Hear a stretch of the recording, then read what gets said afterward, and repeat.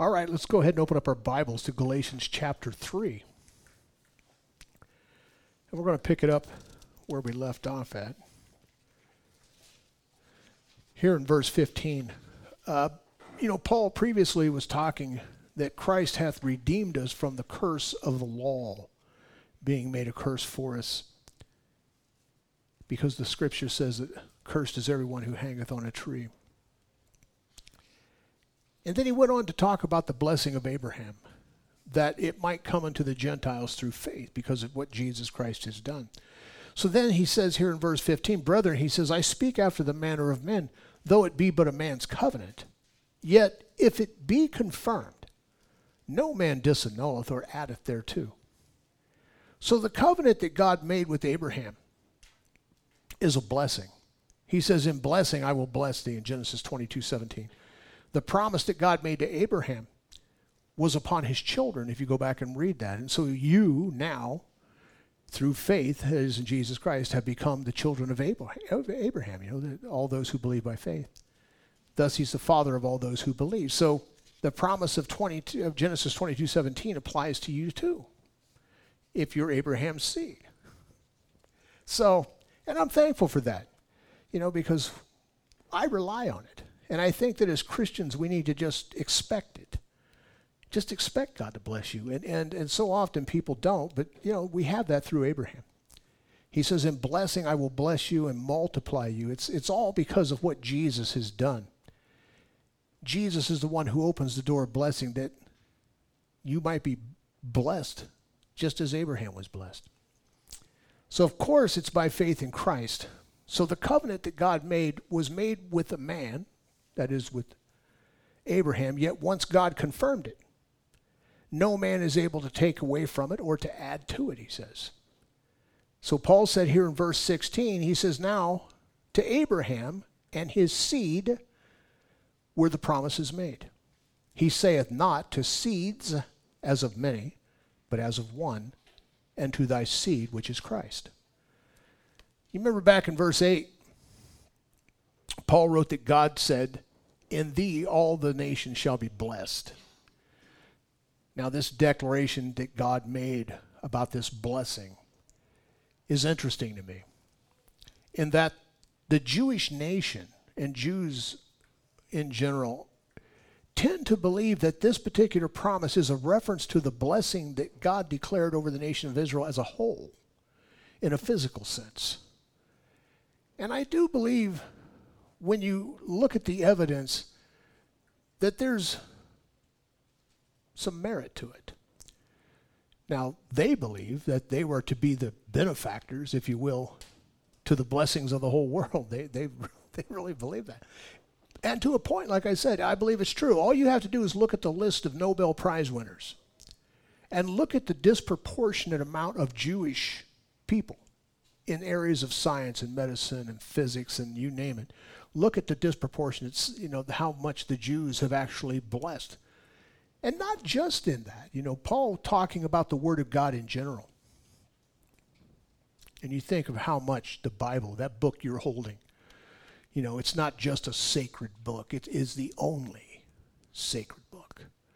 Many call other books sacred, but there's only one true Word of God. And you're holding it. You're looking at it. You're studying it tonight. Paul the Apostle said, what profit is there then in being a Jew? And he's talking about physically, because we do know that there are Jews who are Jews spiritually, those who are of faith. Who's truly a Jew? Well, he who is one by faith. But there are physical Jews, those of us who have Jewish blood. Paul says, what profit is there then? If we're all just Christians, but what profit is there to being a Jew? And he says, much in every way. For unto them was given the oracles of God. We have the Bible sitting in front of us today because it was given to the Jews. This isn't in my notes. I'm going to give it to you for free. The preservation of the Bible, the preservation of the manuscripts, the Word of God, is extremely important. And most people really don't put enough time into realizing how much of a miracle that book you have today really is. How accurate it is, textual criticism is what it's called in theology, the study of how we kept these and what God has done with them. But the Jews, the reason God used them is because they really believed in their heart, and still do to this day, that the Word of God is exactly that. It's really the Word of God. Today, even in synagogues all over the world, they have a copy of the Torah, the Pentateuch, the first 5 books of Moses, and they're on scrolls. They don't use printed form as we do, although some smaller Jewish congregations might, but most of them do not. They actually pay a scribe to handwrite the entire Old Testament. And the beauty of the way that the Jews have always done it is that as they have written the entire Word of God, and keep this in mind, God gave a commandment to every king of Israel that once he ascended to the throne, he himself was to write a copy. Now imagine that. He was to write his own copy of the Word of God. That's why I love people who take notes. I'm a note taker myself. Why? Because as I write it, I'm not just putting it on paper. I'm embedding it in my mind and in my heart. There's something about rewriting it. You know what I mean? There's something about hearing and then rewriting it verbatim that just solidifies it in our soul. And so God told every king of Israel, you will make a copy of the law and keep it. But when the scribes would make their copies, let's say they've got almost all the way to the end, which is a lot of writing. And let's say it was absolutely perfect. And then they got right down to the end, and they went, oops. They didn't use whiteout because there was no such thing. They didn't try to rub the mark out. They didn't try to scratch it out and just correct it. They rolled it up and they burned it. Why? Because they believed that what they were copying was the exact words of God, and they wanted no corruption to enter in. That's why the Hebrew text, my friends, is the most accurate of the Hebrew text of the Old Testament. That's why we go by it. But it's important that we understand how God kept his word, preserved his word, and how the Jews have been the benefactor in that regards, as far as the Word of God is concerned. Which kind of blows me away that the issue of anti-Semitism is so prevalent and always has been in the world. You know, in the book of Ezekiel, if you ever want to read some interesting prophecy, read 36, 37, 38, and 39, and think about what's going on in the world today. Time is short, my friends. But God said that they would be hated of all nations, and they are. And in a lot of times, like when you read what went on during World War II, okay, prior to the Holocaust, and how Nazi Germany had signed a concordat, an agreement with the Catholic Church, knowing that the Nazis were anti-Semitic, but everybody was, even though they were blessed with the blessing of Abraham because of what God had promised to him, and because they were believers in Jesus Christ. They were recipients of that, and yet many to this day, even though the recipients of that, are still anti-Semitic, which is sad, really. What's the profit in being a Jew, Paul said? Much in every way, for unto them were given the oracles of God. And so because of them, to this day, we are blessed. But that's not really what Paul's talking about here. When he's talking about the blessing of Abraham, he's talking about the lineage of Abraham. And he says, unto thy seed, which is one, singularity, which is Christ. And it's because of Jesus Christ that all the world has been blessed. Because of him and what he has done. So thus it is through the Messiah that the blessings were to come upon the Gentiles and really the whole world as a whole. Look at verse 17. He says, and this I say, that the covenant that was confirmed before of God in Christ, the law, which was 430 years after, cannot disannul that it should make the promise of none effect. For if the inheritance be of the law, it is no more of promise, but God gave it to Abraham by promise. So Paul said earlier, cursed is everyone that continueth not in all things which are written in the book of the law to do them. Now, all means what? All. Means all. So the law came along and condemned man to death. That's all it does. Has no ability to save. It has no ability to make you righteous. It only condemns. However, God had promised the blessing upon Abraham's seed, that is pointing to Christ, and to those who believe or who walk in faith. So Paul stated here that the law cannot take away those blessings that God had promised to Abraham, which actually is to you now if you are a believer in Jesus Christ. So, nor can it disannul it because of your failure or because of your lack of obedience to the law. God has declared a blessing. And that blessing still stands. Nothing can do away with it. Now here's a concept I'll give you that if you can get your fingers around it, if you can get your heart to embrace it, you can. And in your life, I guarantee you, will be so much better off and more fuller in the blessings of God if you can simply get your hands around it. Once we understand it, God simply wants to bless you. Not because of your obedience, not because you do everything right, because you know that ain't true. You know. Listen, we can fool everybody around us, right? Listen, here's what I always tell people. And if you're listening by radio, listen to me carefully. You can fool me. You can fool the person sitting in the pew next to you or in the car next to you. But who you are, when you're all by yourself, and there's nobody around but you and the Lord and your conscience, that's who you really are. And you know it, and I know it. And I thank God for it, because God isn't blessing me according to who I really am. He's blessing me according to who Jesus really is. And if you're in Christ, then the blessing of Abraham comes upon you because of your faith in Jesus. Thus the scripture tells us, as he is, so are we in this present world. God deals with me as a son, as Paul's going to say now. And that relationship I have, I don't know about you, but I love my kids. I do. Even when they're screwing up.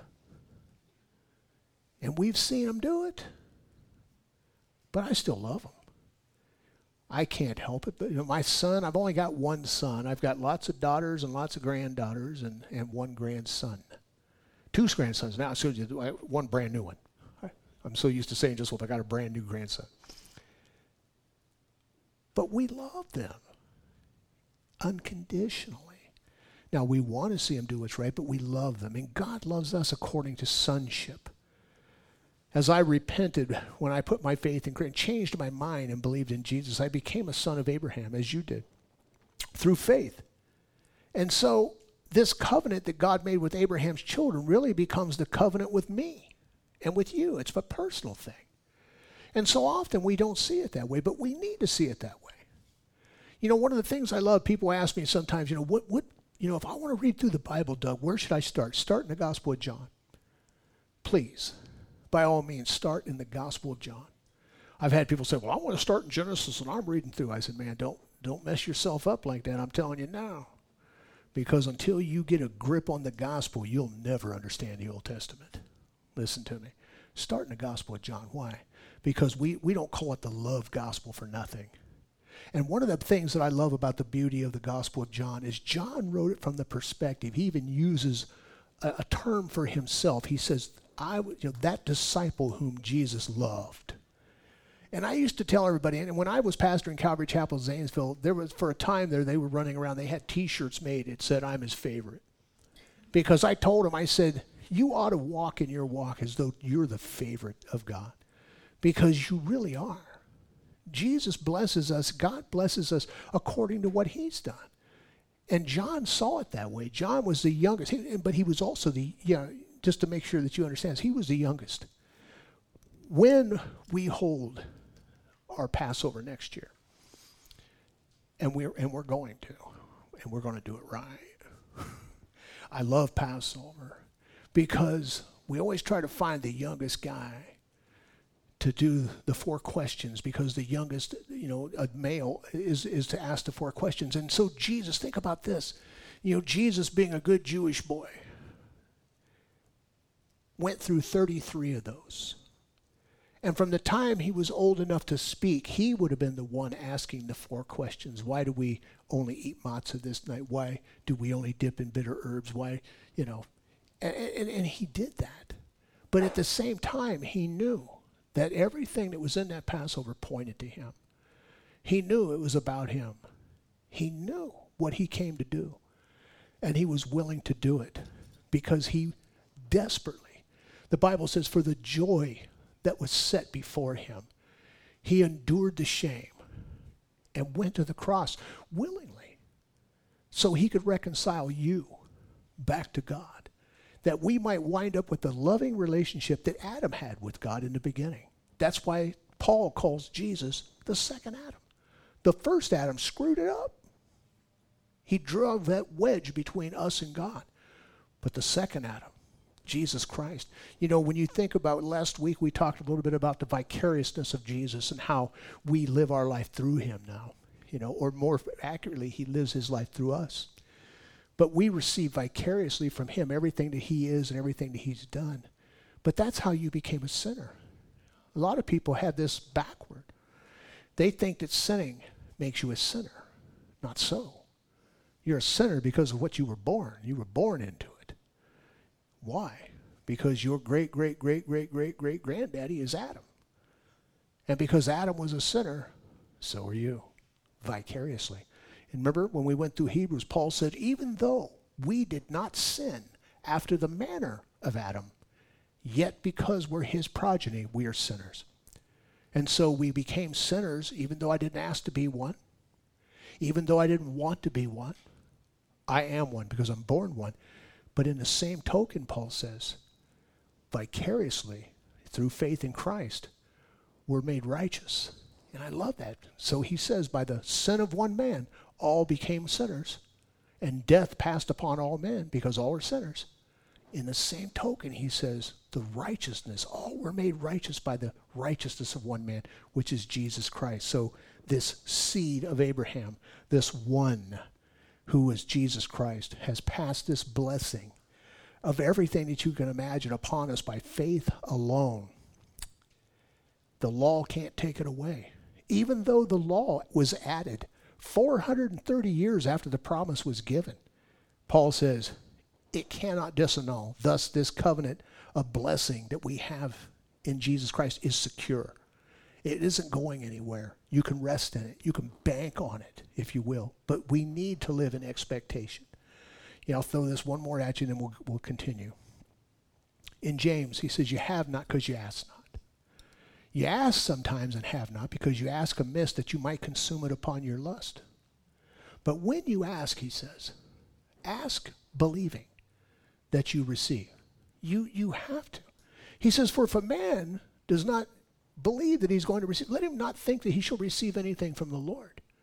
So one thing I learned from Pastor Chuck that I've always appreciated was Pastor Chuck just expected God to bless him, not because he was worthy of it, not because he deserved it, but because he knew the nature of God. And so expect it. I love resting in Jesus. I love resting in the fact that God blesses me in spite of me. Because if I was God, I'd have killed me a long time ago. I don't know about you. Look at verse 19. He says, wherefore serveth the law then? He says it was added because of transgression, till the seed, that is Jesus, should come to whom the promise was made. It was ordained by the angels in the hands of a mediator. So the law served because of man's transgressions, Paul says. That is, to show man's guilt and his need for a Savior. That's all the law does. Now, a mediator is not the mediator of one, but God is one. It takes two for mediation. I don't know whether, I remember one time years ago, I was working at Iowa State Maximum Security Prison. I was working in corrections at that time. And the union that I was in got into a dispute with the people that paid our checks. And the dispute was pretty heated to where they were threatening strikes, that kind of stuff. And so in order to get past the impasse, the fact that we couldn't come to agreement, they hired a mediator. That is, we had an argument between two people, and they brought in somebody who had no dog in the fight to listen to both sides, you see. Well, this is kind of what Jesus does for us. You know, so often in Christendom, especially old Christendom, and I'm talking Roman Catholicism, they look at the Pope. Matter of fact, how many of you know that the word Pope means bridge builder? How many of you knew that? Just a couple. That's what it means. Bridge builder to whom? Well, they believe between God and man. But the Bible says that there is only one mediator between God and man, the man, Christ Jesus. I'm thankful that I don't have to go into a little box and confess my sins to anybody. I'm glad that I don't have to call upon somebody with a collar or a robe or whatever that thing might be to sit and listen to me whine. I'm so thankful that I can just whine to Jesus. And I can just pour out my heart upon him. I saw a thing on Facebook the other day I thought was so appropriate. I thought, wow, there's me. That's me. It showed a picture, and I don't know the guy's name who played in The Passion of the Christ. You remember The Passion of the Christ? Whatever his name was, who played Jesus. He's sitting there, and it's got Mel Brooks, the director, was sitting next to him. And of course, he's in full costume, of course, and it's the crucifixion part where he was beaten. So he's sitting in this chair, and he's just looks bloody. He's got he looks like he was crucified. But he's talking to the director. And somebody put that picture up because obviously they snapped it, and those two didn't know that they were being photographed. But over top of it, I thought, oh man, that's me. He said, this is me pouring out my heart to Jesus. You know, my bad times. I'm going, yeah, isn't that the truth? You know, anything that we think we're going through, that's what it probably looks like. When we compare what we have gone through to the suffering of Christ, oh, my lands, gang, we are so, so blessed, you know, that we have not even ventured to suffer like our Lord and Savior suffered. For you, for me. Jesus is the mediator between God and man. We had a problem. We needed somebody to fix it. Adam drove the wedge, that wedge of sin, that wall. You know, we're told in the Old Testament, your sins have separated you from your God, that he cannot hear you. You know, people sit and tell me, well, God hears all prayers. Au contraire. That ain't Bible. No. You know, it's kind of like an old telephone. Some of us who are older, we remember back when you had to actually dial. Remember those? And they actually had a thing called a payphone, kids, that when you didn't, because you didn't carry them around in your pocket back then, you know, you had to pull out a dime, which is telling you really how old I am. You put a dime in, and you hear the ding, and then you got to start dialing. You know, I used to tell people, Jesus is like that dime.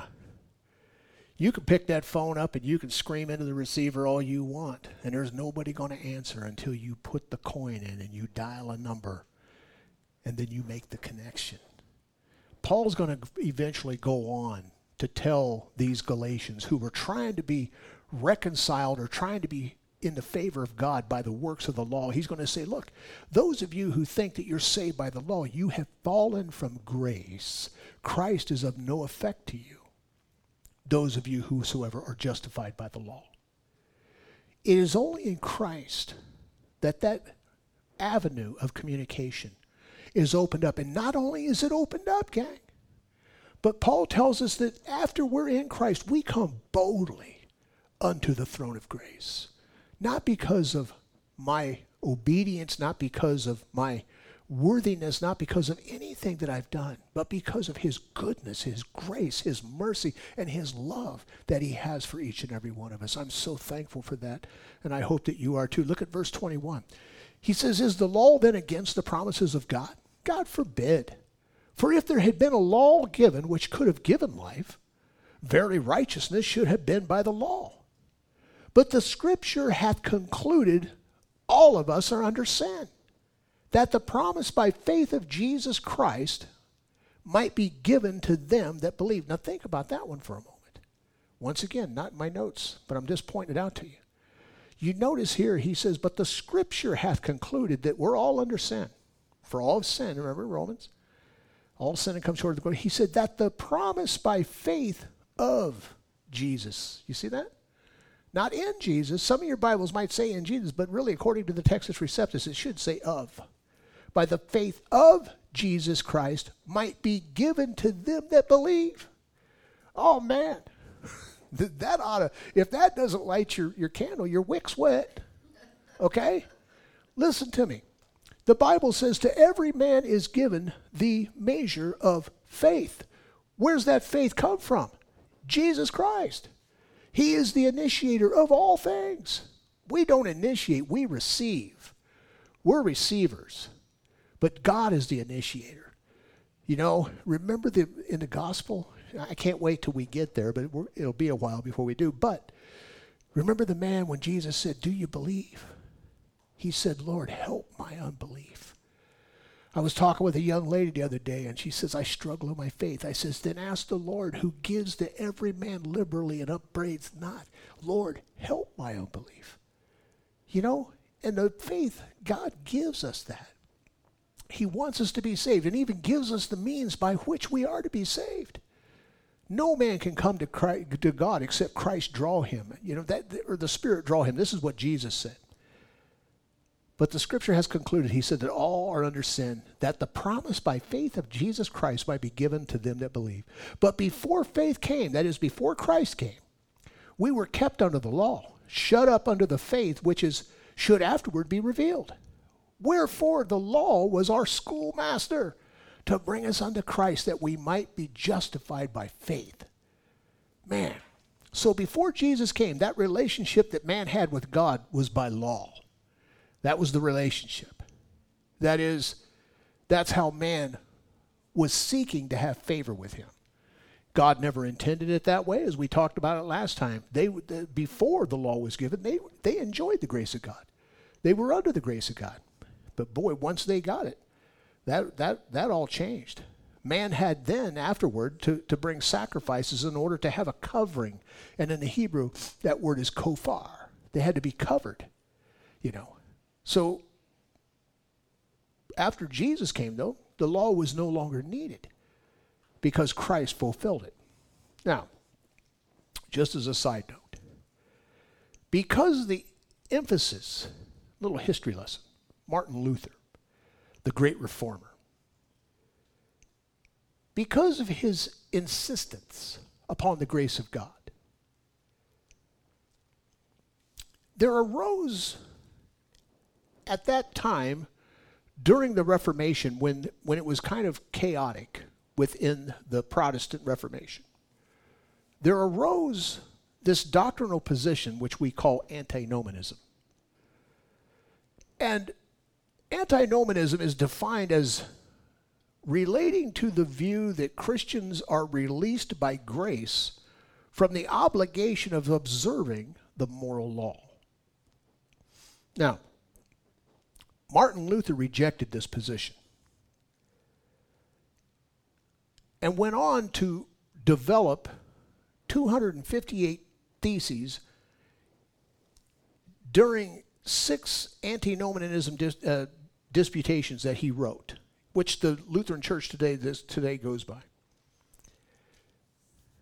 Now, Luther went on an attack of antinomianism, those who believed that they were no longer under the law, the moral law, because he was accused of rejecting the moral law during church history. They accused him of this. The problem is that those who made the accusation were those who railed against salvation by grace alone anyway. I would contend that their problem was being Gentiles. In all of his writings,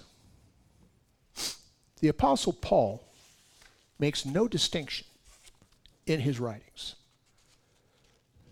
between moral law or ceremonial law. In reality, in Christendom, they make all kinds of distinctions. You have moral law, You have ceremonial law. You have natural law. You have dietetic laws. But no Jew makes any distinction. They believe that every law is moral. That all of it, not just the Ten Commandments. And keep it in mind, gang, when most people think of the law as Gentiles, they think of the Ten Commandments. Not so. Every rabbi believes that the entire law, all 613 rules and regulations, are the law. Thus, in the book of James, he says, if you stumble in one part of the law, you stumble in it all. He makes no distinction between what is moral or what is ceremonial. There's no distinction. Got in this discussion. Me and my wife was actually having this discussion this morning. And I pulled up one of my favorite teachers, R.C. Sproul, who's home with the Lord now. And I listened to his dissertation on the difference between law and antinomianism. And I knew what he was going to say because I've heard him say it before. Because why? He's a Gentile. And what did he say? He says, well, he started off his dissertation by saying every Jew believes that all law is moral law and that all of it has to be kept. Absolutely. Because the oracles of God were given to the Jews, I would probably listen to what they had to say on that part of it. But because Martin Luther was a Gentile, and because Martin Luther was anti-Semitic, he hated Jews with a passion. Does that mean God didn't use him? No, quite the opposite. It means God used him anyway. Why? Because imperfect vessels is all God has to work with, and that includes you and me. But because he had this position, even if Martin Luther had ran into a rabbi who was also messianic, who believed in Jesus, he wouldn't have listened to him. So because of the Reformation, because they were being accused of saying, well, you're under grace, there were some people who came to the wrong conclusion that, woohoo, we're under grace, so let the orgies begin. And there has been many, many sects during Christendom that have cropped up, gang, that have taught that wicked heresy. Paul the Apostle would say, though, how shall we who are dead to sin live any longer therein? See, here's what the reformers missed. While these were great men of God, they would have gained some knowledge if they would have just thought about it from a Jewish perspective. There is no differentiation in the Jewish culture between ceremonial law and moral law. It's all law. There aren't just 10 commandments, there's 613 of them. Had he realized that what we live in Christ, we live by the Spirit of Christ. We live by the Spirit, which Paul's going to say was given to us, whereby we cry, Abba, Father. And that as a person comes into that personal relationship with Jesus Christ, you're coming into a Spirit-led relationship with Christ. And because you're now led by the Spirit, the things of the Spirit are what become attractive to us. We're no longer under the law. We don't have a rule and regulation that tells me what to and not to do. I don't need it. Why? Because I'm now being led by the Spirit. And the Spirit of Christ is now leading me. Jesus even said, when the Spirit is come, he will lead you into all truth. And so we still have the Word of God, but the Word of God isn't about laws and it isn't about rules and regulations. It's about walking and living your life in the Spirit. And that's why our relationship with Christ is so important, that we nurture that in a spiritual sense, because it tends to point me to the things that are right. Doesn't mean that a Christian won't sin. And as I've told you before, listen, any Christian can fall into a pig pen. Any Christian. But only a pig is at home in it. A Christian will never be at home in sin. Even though he might do it, he'll never be at home in it. Why? Because if he's genuinely born again, the Spirit of God is going to burn in his heart, and he's going to say, man, I got to get out of this. I repent. I've got to get out of this. What happened to, remember the prodigal? He found himself as a Jewish man feeding hogs, and I can't tell you how detrimental that would have been to a Jew. And to the point where not only was he touching that which is considered filthy, but he was even considering eating the garbage that they were eating. And then he come to his senses And he said, I will return to my father, but I'm not worthy to be called his son. So I'm going to go back and say, Father, I'll just beg you, let me be a slave. Let me be as one of your servants. And I love that story because it's really not about the prodigal son. That story is about the father. Because when he saw him afar off coming home, what did he do? He ran. He ran to the son. And he put his cloak on him. He put his ring on him. And he put shoes on his feet. And he says, oh, my son, which was lost, has come. He's come home, regardless of what he had done. It shows us the grace of God and of the Father and how much he loves us and how much he cares for us and all that he's done for us. It's all about Jesus, my friends. It's all about Christ. We're not under law, any of it. We're under the law of grace and mercy of Jesus Christ. And those who are genuinely born again walk in it. There is therefore, Romans 8:1, no condemnation to those who are in Christ Jesus, who walk not according to the flesh, which is the law, but according to the Spirit, which is by faith. It's all by faith. Martin Luther was a great man. God used him in a mighty way. So was John Calvin. So was Augustine. So many of these guys were great men, but not everything they believed was accurate, you see. We're told in the Gospel of Daniel, or not Gospel, but in the book of Daniel, that in the last days knowledge shall increase. Well, it doesn't mean just secular knowledge.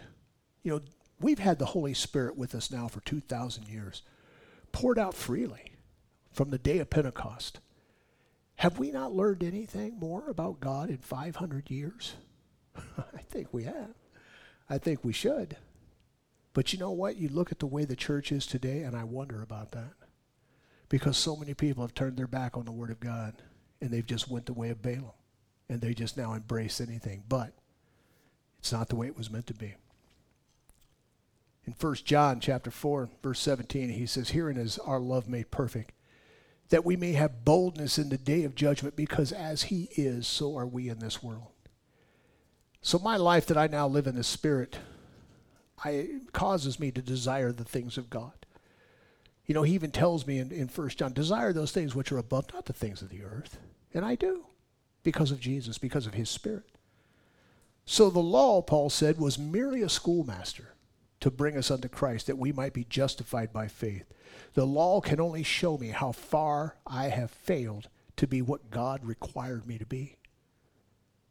But once again, my friends, the life of the Spirit, being led by the Spirit, is what gives us the ability to live the life that God has desired for us. Look at verse 25. He says, but after that faith has come, we are no longer under a schoolmaster. So you're no longer under the law, he said.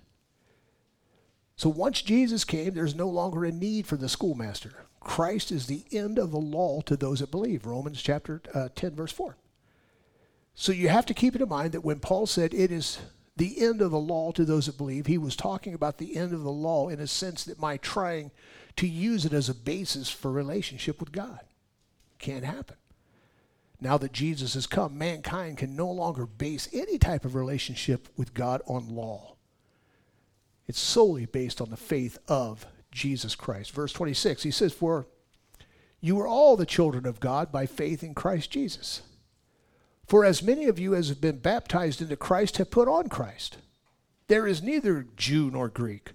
There's neither bond nor free. There's neither male nor female. For you are all one in Christ Jesus. And if you be in Christ, then are you Abraham's seed and heirs according to the promise. Jesus has become the moderator between God and man.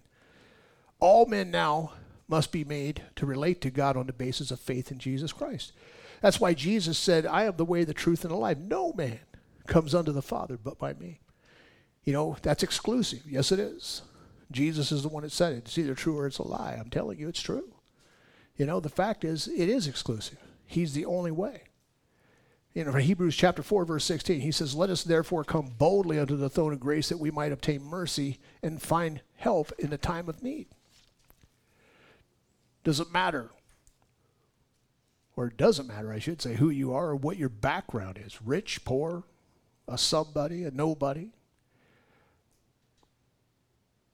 Whatever the case may be, we can come boldly unto the throne of grace, and I'm thankful for that. We don't need any mediator. Look at Galatians 4, verse 1. He says, now I say that the heir has, as long as he's a child, differs nothing from a servant, though he be Lord of all, but is under tutors and governors until the appointed time of the Father. Now, Paul begins to give us this illustration, and he gave us one of a child who is an heir. So to put it in modern day vernacular, let's think of a child. I think Bill Gates. We all know who Bill Gates is, right? Multi-billionaire, second richest man in the world. As long as his son is a child, he's not allowed to write checks. He couldn't write one for $100. He certainly couldn't write one for $100 million or $1 billion, even though eventually in the future he will be able to do that. But at the moment, he's kept under tutors, governors, if you will, is what they call them, who are there to simply nurture these guys up so that at some time they'll be able to take over this multi-billion-dollar empire that their fathers have created.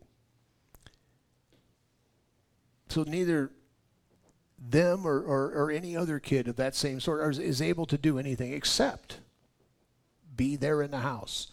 They differ nothing from a servant at that moment, but eventually they will. So as a believer in Christ Jesus, we also are joint heirs with Christ, the Bible says, and are in a state of development, if you will, a maturing process. There will be a time appointed by the Father when we will be able to enter into that inheritance, but for the time being, we're being trained on how to handle it. So even so we, verse 3, when we were children, were in bondage under the elements of the world. But when the fullness of time was come, God sent forth his Son, made of a woman, made under the law, to redeem them that were under the law, that we might receive the adoption of sons. And because you were sons, God has sent forth the Spirit of his Son into your hearts, crying, Abba, Father. Wherefore thou art no more a servant, but a son. And if a son, then an heir of God through Christ. Oh man, that's some pretty powerful stuff. You know, the fact is we're heirs with Jesus Christ. Joint heirs, the Bible tells us very clearly. But he says that God has sent forth his Son, and if you're taking notes, you ought to underline that, because that is the difference. Once we have come to Christ in grace alone, through faith alone, God empowers us by the Holy Spirit. And because of that, we are able to cry, Abba, Father. It is a son relationship now. He says you're no more servants, but you're sons. Or if you're women, you're daughters. So, but it's a great relationship. Look at verse 8. He says, howbeit, when you knew not God, you did service unto them which by nature are no gods. But now, after that you have known God, or rather are known of God, how turn you again to the weak and beggarly elements whereunto you desire to be in bondage? So Paul says when you knew not God, you still did service to them which by nature are not gods. That is, there are people who are of all kinds of religious backgrounds, who serve all kinds of things that are not gods. I couldn't name all the pagan religions that there are. You look at Hinduism and all the gods and demigods, and they've got a god for everything. They got a god of spigots and, you know, you name it, and they have God for it. Even within the body of Christ, there's all kinds of churches who have ministers, and they do all kinds of rituals and things that they go through in order to try to have some sort of a higher relationship with God built upon liturgy. Not picking on anybody, but I was watching one Christmas Eve service where they came out and they're swinging the censers, you see, like the Jews used to in the temple, and the smoke's flying, and they're, come and sit, O Holy Mary, you know, and it sounds really cool, I have to admit, if you like religiosity, you know. But this is what Paul calls weak and beggarly things. Paul said, after you have known God, or rather that you are known of God, and you've heard me say it a million times, it's a very small thing that you know God. It's more important that he knows you. Why would you go back to the weak and beggarly things Paul's asking these guys? These ritualistic stunts, if you will. They're really bringing you again into bondage. They're just simply giving you some other ritual or something other that you need to be doing in order to make you feel more fuller, closer to God. Most of the practices of the holy days, and I challenge you, whether you're sitting here or listening by radio, open up a Britannica and research the origins of most Christian holidays. And you're going to find that a lot of them are pagan. They have no basis in Christian history. Lent is one of them. I'm sure somebody's turning their radio off right now because they don't want to hear this stuff. But the fact is, look it up in Britannica. You know, this is common knowledge, but most Christians don't know that because they don't study. You know, Paul says it's weak and beggarly things. Look at verse 10. He says, you observe days and months and times and years. And that's exactly what happens. We start establishing particular days that we're going to do particular things in particular ways. And Paul's going, no. All you're doing is doing what the Jews have always done. Last Hanukkah service I ever went to. And we're getting close to the end, so stick with me. I remember going to it.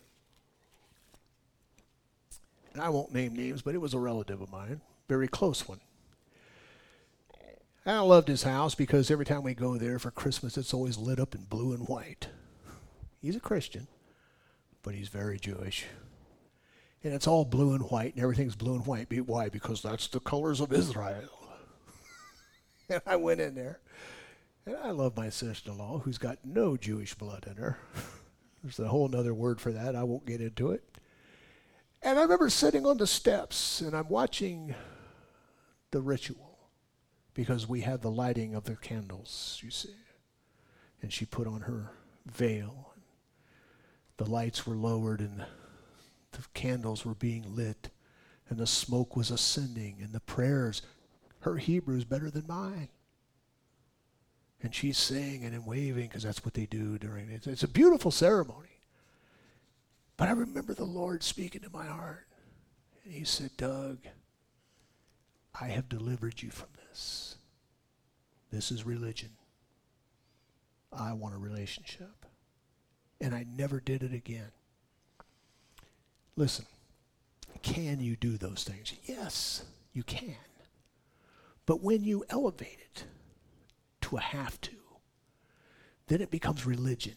Then it becomes ritual. Then it becomes liturgy.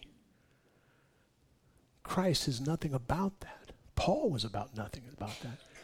Liturgy has always been around, gang. Read church history. And most of it's not good.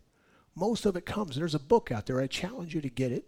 We can't get it in our bookstore because they don't carry it, but it's a great book. It's called Two Babylons by Alexander Hislop. Great book. Read it. It's very interesting, very informative. But it shows you, once again, this Babylon mystery religion, how it is incorporated into Christendom. It's been around for long, many, many years. But Paul says, you observe days and months, and look what he says in verse 11. I'm afraid of you. Actually, in the Greek, what he's saying is, I'm afraid for you, lest I have bestowed upon you labor in vain. Brethren, I beseech you, be as I am, for I am as you are. You've not injured me at all. Every Christian ought to be able to say that to somebody. I'm sure that there's people who would read Paul saying, be as I am, as an arrogant statement. No, it's not. Listen, if you know Jesus Christ, Paul says, brethren, do as I do, and the God of peace shall be with you. All he's simply saying is, listen, I live the gospel. I'm resting in Christ. Be as I am. Do what I'm doing. He was afraid for these guys. Why? Because as we're going to see, read ahead, gang, as we're going to see, he points out to these guys that they had a relationship based in grace once. Remember the beginning of chapter 3? O foolish Galatians, who have bewitched you that you should now not obey the truth? Who Jesus Christ was evidently crucified among you. This only would I know. How received you the Spirit? By the works of the law or by the hearing of faith? It's by the faith of Christ. Everything we do. Paul tells him here, he says, I'm afraid for you. And I have to admit, I can relate to that. I am deathly fearful for some Christians today because they have mixed and mingled the gospel of Jesus Christ with works. And when you do that, what you're saying, and I realize they don't say it out loud, but in works what they're saying is that what Jesus did in his life, in his crucifixion, his resurrection, was not good enough. I've got to add to it. I've got to do something. I've got to have my fingers in it. Well, God won't have any of that. He will not be a debtor to any man. The Bible tells us this clearly. But because of his great love for you, he has done all for you. All you have to do is rest. He's even given us pictures of it in the Pentateuch, and we look forward. Look at the issue of the law of the Sabbath. God says you will do no servile work on the Sabbath. And if you do, go read it. The consequences aren't good. Why?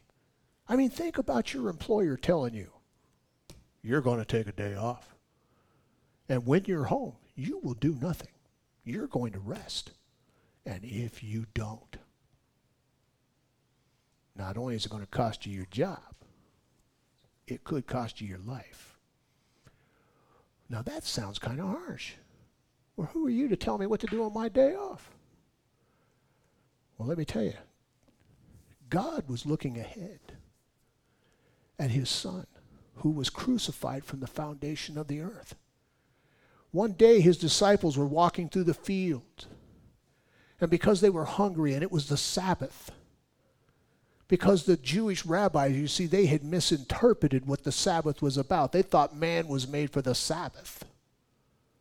And so they had written all kinds of laws, which they still adhere to this day. Even in Israel, they have Sabbath elevators, my friends, where if you walk into an elevator, if you push a button, see, that's work. So the elevators literally stop up and down on every floor. It's the way it is. But Jesus' disciples were walking through the fields and they were hungry. And it was the Sabbath.